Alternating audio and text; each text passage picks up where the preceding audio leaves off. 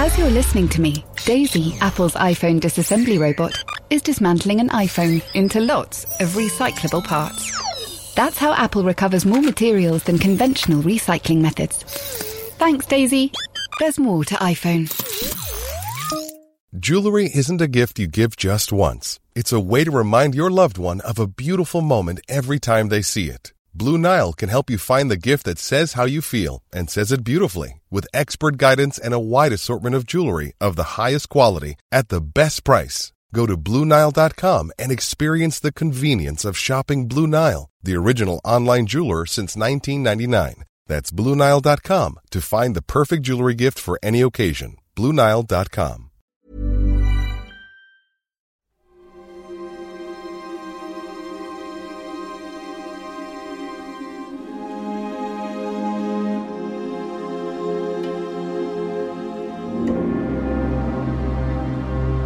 We are recording this on a solemn Sunday afternoon in Tokyo. Certainly solemn if you're an England fan. Not the result or the performance we were expecting, but in the end, South Africa were worthy winners of the Rugby World Cup. Where did it all go wrong for England? And what next for Eddie Jones? This is The Ruck. I'm Lawrence Dallaglio, sounding a little bit croaky and jaded. And joining me in Japan for the last time are Owen Slot, Alex Lowe and Stephen Jones. Sounding sparky as ever, huh? Yeah, we're all right. We're feeling great. Yeah, thanks for the invitation, Lawrence. Well, I don't know what I'm celebrating because it wasn't a Rugby World Cup win. That's for sure. What happened? Come on, Slotty. What happened? We all got home. You went out, and we got our laptops open and started writing for the newspaper. That's pretty much what happened. Well, no, I know that's what happened, but that was like 3 days ago. I mean, listen, we dared to dream, right? It wasn't a dare. We'd all been there the week before, and we'd seen an England team play with ice in their veins and deliver the best performance, arguably, an England team's ever done. Everyone had a right to dream, almost to expect. We did expect. We said that on the Ruck last week. Yeah, that's fair. I mean, I spent thousands of pounds. I flew my son over. I broke him out of school. Has he paid you back yet? No, he certainly hasn't. You know, I just said to him, you've got to be here. This is going to be one of those moments where you say, I was there. Yeah. The thing is, it wasn't overconfidence. We all saw that stunning performance, and you can't take it away. If we hadn't seen that performance, say they'd only scraped by, we wouldn't be looking back and thinking that it was a great World Cup campaign. But they did make the final. They took part in the final. But as you said, Lawrence, just before we came on air, as we say in the broadcasting, they were so nervous at the start, and just at the time when they were trying to get into the game, they lost Carl Sinclair. And the scrum was the ultimate sporting car crash after that. 6 penalties. Oh, I mean, you know, you can do a lot of things in rugby. You can analyse the hell out of a game, but if you haven't got a scrum, you can't win a game, can you? No, we all knew what South Africa were going to bring. Yeah.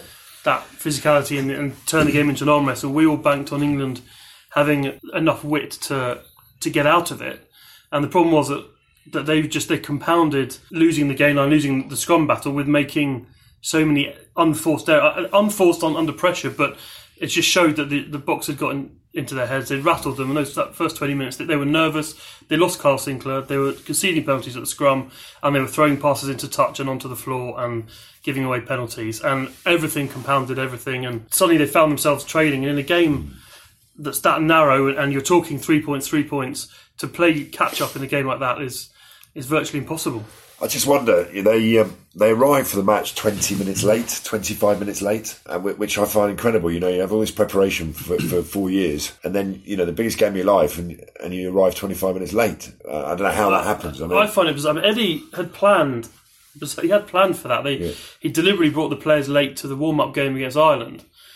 Which went brilliantly well. Which went very well, but as you say, the biggest game in 4 years, and you know, England said traffic delayed them. Even with motorcycle outriders. Well, I tell you, they delayed them by about 35 minutes into the game as well. Yeah, unfortunately, and it spooked them. Can we use that? I mean, do you think? Well, you'd have a view, Lawrence. Is that significant if you miss 20 minutes of your warm up? You're squeezing a bit of time here and a bit of time there. I mean, how early do they normally arrive? Like 2.5 hours? No, they normally arrive an hour and a half before the game. Right. So they were out on the field a long time after the Boks. So, I mean, I've never been in that position, you have, Lawrence, but I would imagine that it's small things that added up. So their prep wasn't quite what it was. They'd have got more tense sitting on the bus because they couldn't get out. Then they start the game and they concede a penalty after 40 seconds, which I thought was a bit harsh, but it was given. Well, what you say to the referee, you say to the referee, if that's the way you're going to referee the game, that's fantastic, thank you. But he didn't referee the game. He didn't at all the rest of the way. And you go, absolutely. Give me the whistle. Shall I blow it for you? But if you have, this is a disgrace what you're doing to at the breakdown at the moment. It just felt to me like all those things compound each other. So they're obviously tense arriving. They were nervous going into it. They conceded a very early penalty that was harsh.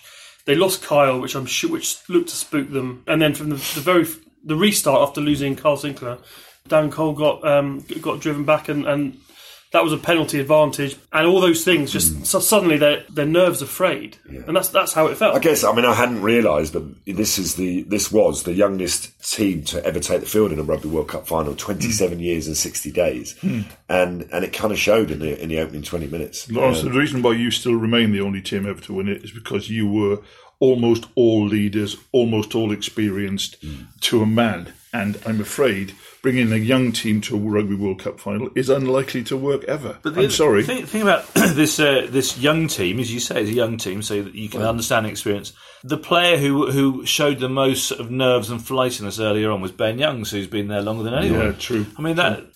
He's the guy who should be calming everything down and putting his foot on it and just saying, listen, we can do this. And it was an incredible sort of contrast to, as you say, what we saw the week before. Billy Vunipola picks up off the base and just throws it into throws it on the floor, doesn't he? Owen Farrell has the ball behind the post. They decide to run it. What's all that about? And he throws the ball onto the ground in front of George Ford. I know it was very odd, and I just think they just got themselves kind of in a situation where they panicked a little bit. Their heads got a bit scrambled. And look, I'm not suggesting that that's not how, it's happened to me many times in a game of rugby, and just felt disappointed about it. And I guess Warren Gatland, it wasn't tongue in cheek what he was saying, and the way that it was positioned to Eddie, probably was delivered in the wrong way, because it sounded as if he was having a pop. He wasn't having a pop. He was being quite profound, actually. I think England have played their best game in the semi-final, and after the fireworks of that New Zealand match, what were we to expect? A lifetime, once in a lifetime performance is not going to happen the week after. As simple as that. It never does. You just hope they would have had enough. I did feel so sorry for them, because they're a hard-working bunch. I felt sorry for the fans who came over, everyone back at home. But we're trying to analyse why they lost here. We can't just say, they lost, that's it. And things came home to roost, lack of experience, and also, let's go back 4 years, they were awful in the scrum in 2015, and they still had Dan Cole from there. He should have been eased out ages ago, and new people brought on, and they didn't do it. Lawrence, I was just calling up the chief sports writer of The Sun, just a very respected Dave Kidd, who's out here, and he said this was a choke of epic proportions. Do you think the word choke is unfair? I'm not sure where sort of nerves end and the word choke sort of becomes applicable, because that's no. You can't call them a team that choke, because on the back of their one bad day, they smashed the All Blacks the week before. They certainly didn't choke that. They smashed the Wallabies the week before that. So as you say, they just got it horribly wrong. If you're a wise old head, you sit there and go, right, let's have a look at the World Cup history. No team that's ever gone down the tunnel winning has gone on to lose the game at half time. So it's really important that we come out. England do come out of the blocks, very quickly normally. But it's one of their signature things, isn't it? They get a lead, and in the last 12 months it is. Yeah, that was never more important than that game yesterday. It's the first tackle, the first catch of the ball. No, you're right. And all those things were the things they were getting wrong. And actually, the time when they built the pressure and they started to show the game plan that it looked like Eddie Jones had built for them, of keeping the ball alive, moving the point of contact, which you wondered early on whether that's what they were trying to do behind their own line, but just playing it all in the wrong areas and panicking a bit. But when they built that pressure and they had all those phases, 26 phases, 27 phases, and then didn't get over the line, I just wondered psychologically how, they got 3 points from it. But there were so many moments in the game where South Africa won the sort of psychological battle. Yeah, and that was one of them. And that was one of them. I remember another one when Ford launched this huge kick downfield, and Farrell's chase was brilliant. Forced Willie LaRue to take a conservative clearance to touch. England had won 30, 40 metres. And then the box disrupted the line out, knock on, scrum down, box penalty, and then right back downfield again. And it's like England had won a passage of play, and then within 2 minutes they were back down again. And they could never kind of never build any pressure. And the only time they did, the box defended brilliantly, slightly cynically, with Faf de Klerk coming out offside for the second penalty advantage, but it worked for them. No, I mean, look, I'm not going to blame the referee, because England were well beaten in a lot of departments. But what frustrates me with referees, and with this guy particularly, sound like you're blaming the referee here. No, I'm not blaming him. I'm just making an observation that coaching players during a game is not the referee's job. Hands off, leave it alone. No, hands are on it, penalise him. And he was coaching the box all the way through those 25 phases, telling them to leave it alone, instead of going, actually penalise them and yellow card someone, because they were cynical. There were so many cynical penalties. And he said, oh no, there was only 2 penalties. No, there wasn't 2 penalties. Yeah. There was about 21 penalties, because at every breakdown they were killing the ball. And if you penalise Courtney Lawes in the first minute for lying all over it, you've got to be consistent. Yeah, and actually not long after the Lawes one, Itoje isolates Eben Etzebeth on the floor and has his hands on the ball, and Etzebeth is disrupting it from the floor. The Springboks had him in their pocket, mate. So England, and that just fed into the sense of frustration for England, since this isn't going our way. I felt watching it 20 minutes in, we knew where this game was going.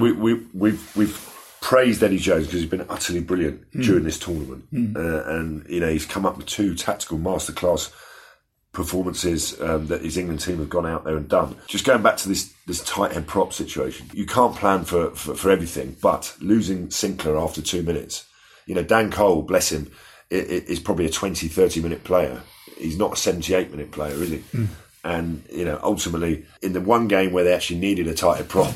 Yeah, the problem was all the damage was done against him when he first came on. Well, he put the picture in the mind of the referee for that first scrum, and actually, the next 5, there probably weren't all penalties against England. There was probably one that you could have gone, that's a bit dubious, but...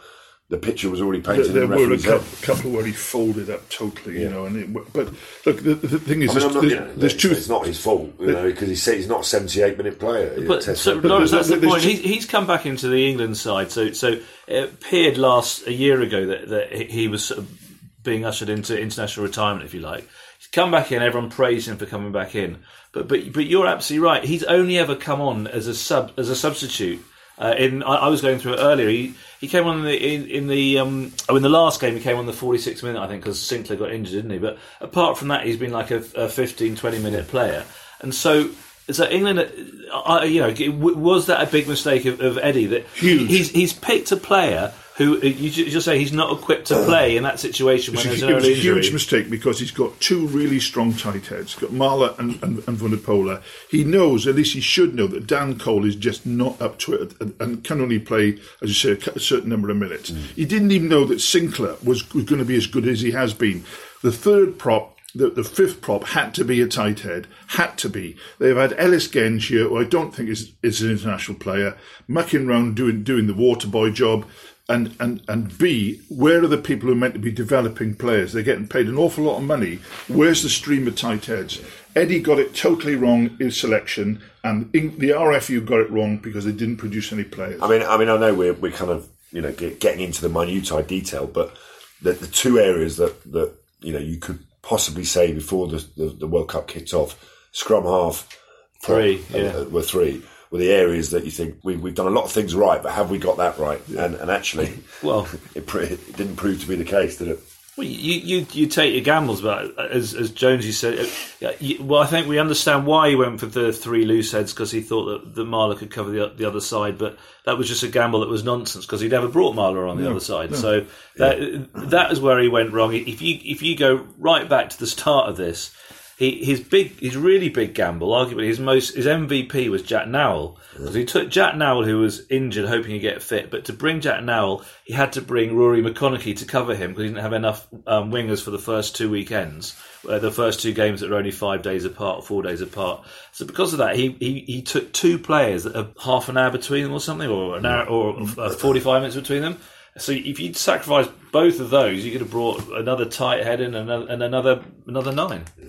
Well, I mean, look, the Springboks have shown us actually that the tight 5 is it's still got a huge role to play in international rugby. I mean, Mal Herber doesn't really worry about catching and passing, but it doesn't have to. I mean, he earned his money yesterday. It was fantastic. Well, it was a sort of a winding back the years sort of performance in that we see rugby as the modern rugby we think is modern handling prop and everything. But the modern handling prop had nothing to do with the World Cup final, did it? Yeah, and actually, so you look at that South African lineup and you look at their bench, and they went obviously 6-2, 6 forwards, 2 backs, and arguably their 6 forwards could have easily been starting the game as opposed to finishing the game. Sure. And then you look at our bench, and you think, wow, I mean, we haven't got that sort of firepower. Given the way the game went, we haven't got that sort of firepower to bring on the field. But as well as the six people who got stripped on the day, they had Thomas du Toit, a prop also on tour, is 136 kilos. Yeah. So they had it covered.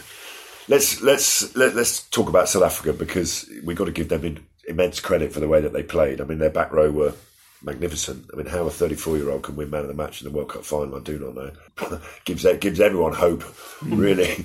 Because they were magnificent. Right across the park, there was a lot of discussion around Kolisi. Should he be in the starting lineup? Should he be on the bench? Stuart Barnes was suggesting that Francois Lowe should have started the game, but I mean, good old Barnes, we miss him, don't we? Yeah, we do miss him, but I do feel that they were driven by a much higher purpose than rugby yesterday. And having been the underdog myself on many occasions in a changing room, actually rugby has very little to do with the team talk, because you're not going to tell any international player anything, any pearls of wisdom in the 10 minutes before you run out for a World Cup final to make them a better player. So I think that's really interesting you say that, Lawrence, because we've written this story about what it means to the Rainbow Nation and their president coming into the hotel beforehand, and Rassie Erasmus. I don't know if you people at home might have read what his quotes afterwards about what it means to the nation, and we've reported that, but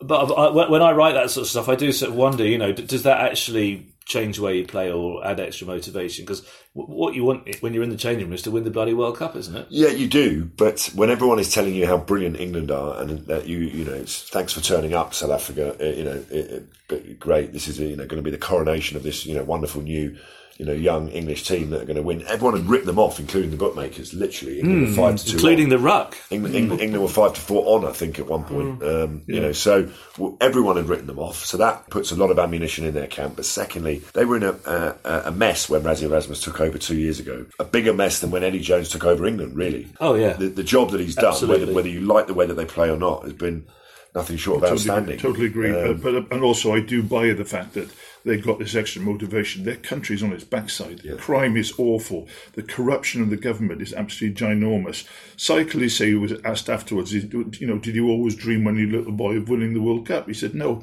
All I was interested in was where my next meal was coming from. Yeah. And that wasn't even the most powerful speech given after the game. Erasmus was talking about pressure. He was asked about pressure. And in England, we all think felt the pressure of the occasion and the nerves of the occasion. And Rassie Erasmus said, pressure's when your family member's being murdered. And Mapimpi was talking about, growing up and watching girls being raped. And that's life. That's brutal reality. This is a game. And it just painted such a stark picture to me afterwards about the mentality they went into that game with. And they played it, they weren't chucking the ball around playing sevens rugby, but they were playing a game. Yeah, it was just a game, and they won it. And they won it for, and I think your phrase, a higher purpose. That's sort of what it felt like afterwards. And the picture they all painted about where their heads were, you can sort of see why they were so powerful. As you're listening to me, Daisy, Apple's iPhone disassembly robot, is dismantling an iPhone into lots of recyclable parts. That's how Apple recovers more materials than conventional recycling methods. Thanks, Daisy. There's more to iPhone. Ready to pop the question? The jewelers at BlueNile.com have got sparkle down to a science with beautiful lab-grown diamonds worthy of your most brilliant moments. Their lab-grown diamonds are independently graded and guaranteed identical to natural diamonds, and they're ready to ship to your door. Go to BlueNile.com and use promo code LISTEN to get $50 off your purchase of $500 or more. That's code LISTEN at BlueNile.com for $50 off. BlueNile.com, code LISTEN. Quality sleep is essential. That's why the Sleep Number Smart Bed is designed for your ever-evolving sleep needs. Need a bed that's firmer or softer on either side? Helps you sleep at a comfortable temperature? Sleep Number Smart Beds let you individualize your comfort, so you sleep better together. J.D. Power ranks Sleep Number number 1 in customer satisfaction with mattresses purchased in-store. And now, save 50% on the Sleep Number Limited Edition Smart Bed for a limited time. For J.D. Power 2023 award information, visit jdpower.com/awards. Only at a Sleep Number store or sleepnumber.com.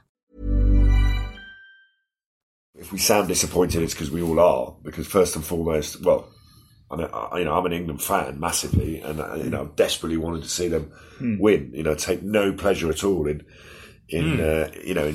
what I saw yesterday, because it would have been wonderful for me as a World Cup winner in 2003 to be able to go, right, share some of that feeling that we experienced 16 years ago, because it is immense. But they will obviously feel devastated. I saw some of the players yesterday, and clearly they were. I know it's ended in failure, but they've taken us on this most amazing journey, which ultimately has ended up, not the roller coaster, as Eddie Jones has called it, and it took the wrong turn at the end. But I mean, they have moved forward, this side, from where they were before the World Cup. I think with the two performances that I've seen against Australia and New Zealand, let's clutch at some straws here and take some positives out of it. They have been utterly brilliant at times. I would say England have discovered players of not discovered.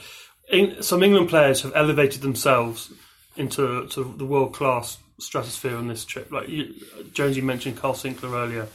I think he was superb on this trip. Tom Curry, Sam Underhill. How Maro Itoje is not on the World Player of the Year list is beyond me, because even in defeat on Saturday, he was outstanding, and he's been brilliant all year. And I think England will go back with having elevated some players to the top echelon at this tournament, which will only drive them forward. And they are young.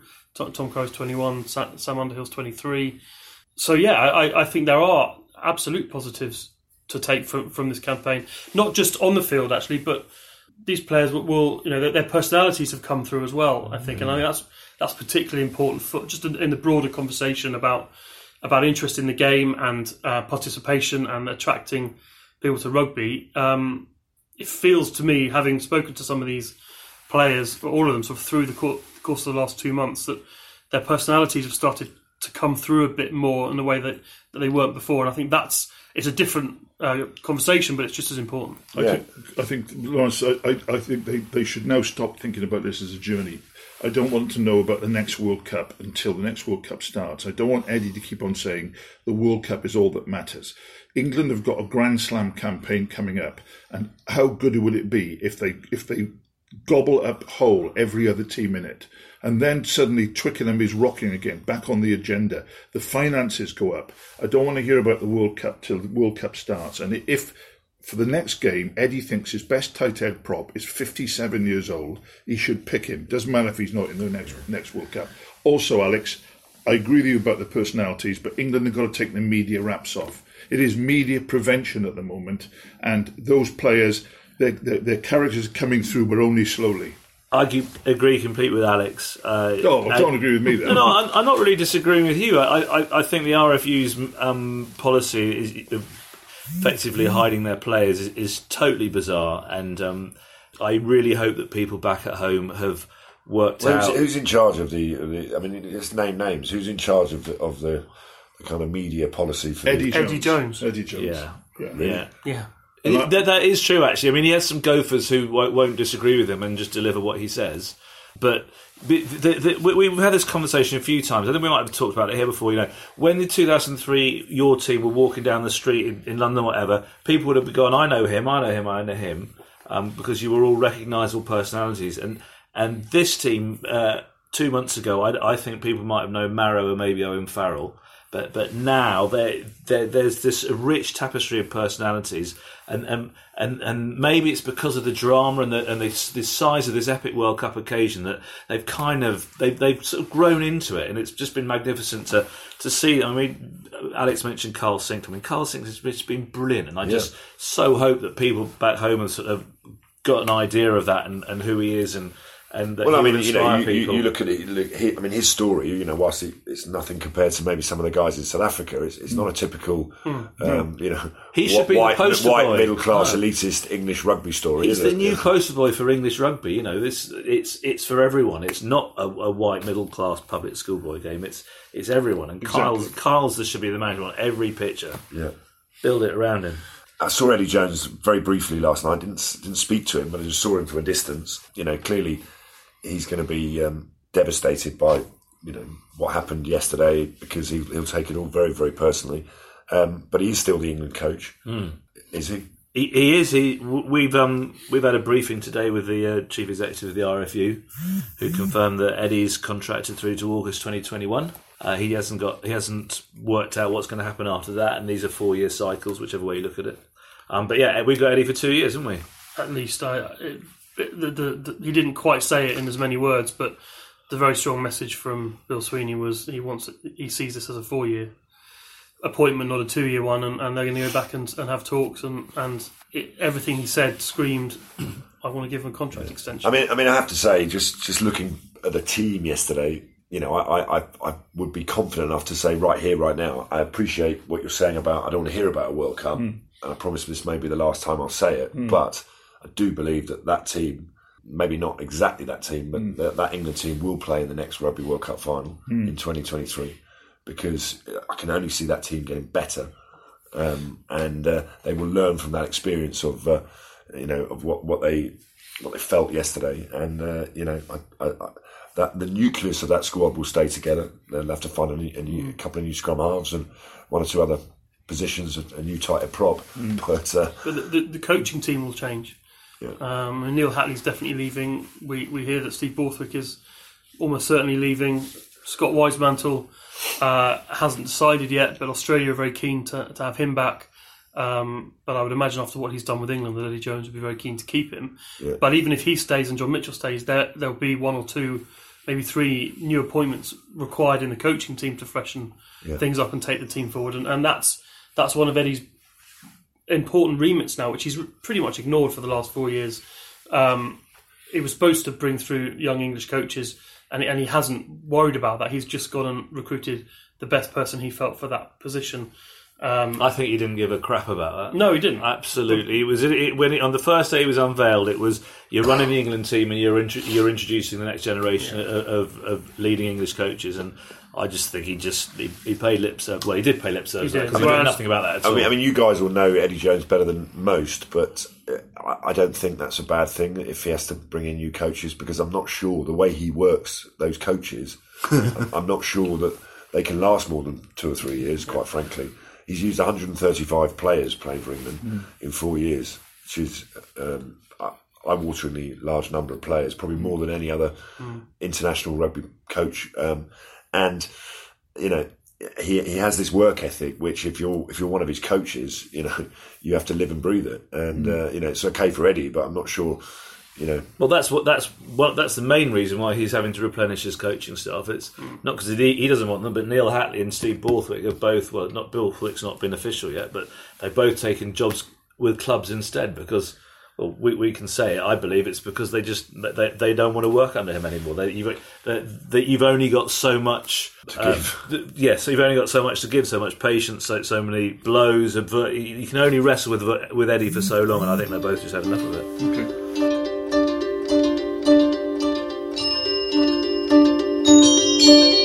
It's been an amazing Rugby World Cup in this wonderful country. The players have been out here for the best part of 2 months, as have the media following the tournament. Stephen Jones has been reflecting on what rugby has done for Japan and what Japan has done for the game of rugby. Just a final word from Tokyo. I'm looking out over the great city from floor 31 of our hotel with bags in the foyer ready to depart. The city is not beautiful like Paris is beautiful or Florence is beautiful, but it's still beautiful. In the evenings when all the lights come on, there's just these canyons of light from all the tall buildings. It's also a city that works the local transport system, and it can take you several weeks to work it out. Always seems to be brilliant, on time, never stopped, and traffic jams are also fairly rare in the city too. It's just been a wonderful host capital, and so too all the other hosting areas right across the country. There was not a single place that wasn't welcoming. All of them were sort of odd because culturally we are different to the Japanese, and just here and there the cultures crossed and came together, and those were the loveliest moments when Japanese families were seen wandering down the street to a match, all wearing the jerseys of their opponents that day, which is really sweet. Rugby World Cup made a great decision when it brought Rugby World Cup here. It was the first decision really that they've ever made that was completely down to opening up the game, making it bigger, going to a different culture, going to a different place, and it's worked brilliantly. And when you think that people said, well, Japan is not big enough to hold a World Cup but to make all those profits, well, 60 million people watched the Japan-Scotland game, that glorious game on television in Japan.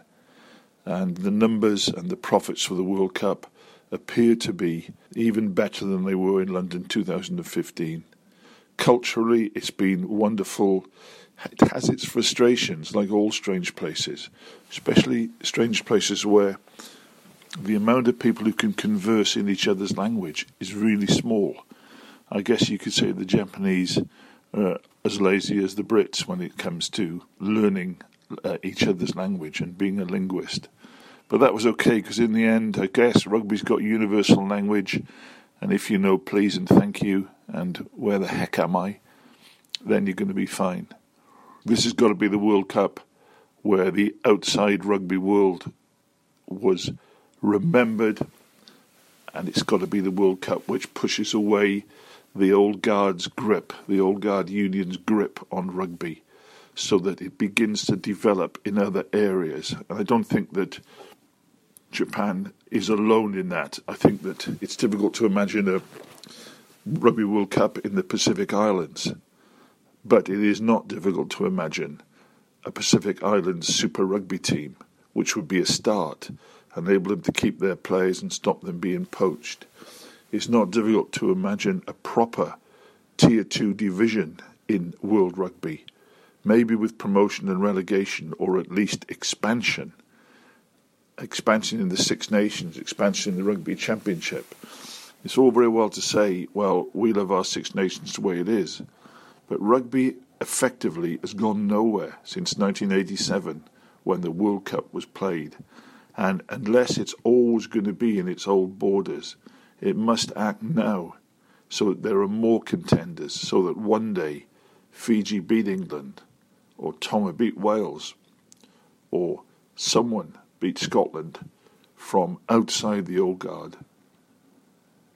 It's been absolutely wonderful. All those people who are here will agree, I'm sure. It's been the trip of a lifetime. Not quite rugby of a lifetime for England, but they did give the greatest performance I've ever seen from them, but then could not replicate it in the final. Everyone got something out of this World Cup, and for that, the hosts deserve a massive vote of thanks. Goodbye, Japan, but we'll never forget.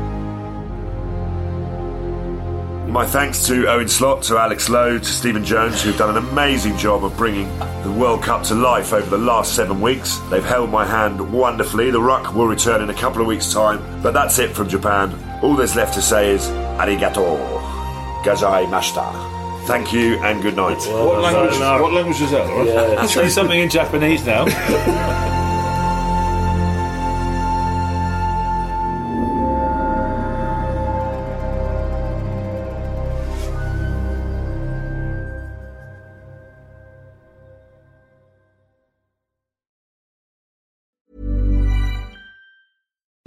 VoiceOver describes what's happening on your iPhone screen. VoiceOver on, settings. So you can navigate it just by listening. Books, Contacts. Calendar. Double tap to open. Breakfast with Anna from 10 to 11. And get on with your day. Accessibility. There's more to iPhone.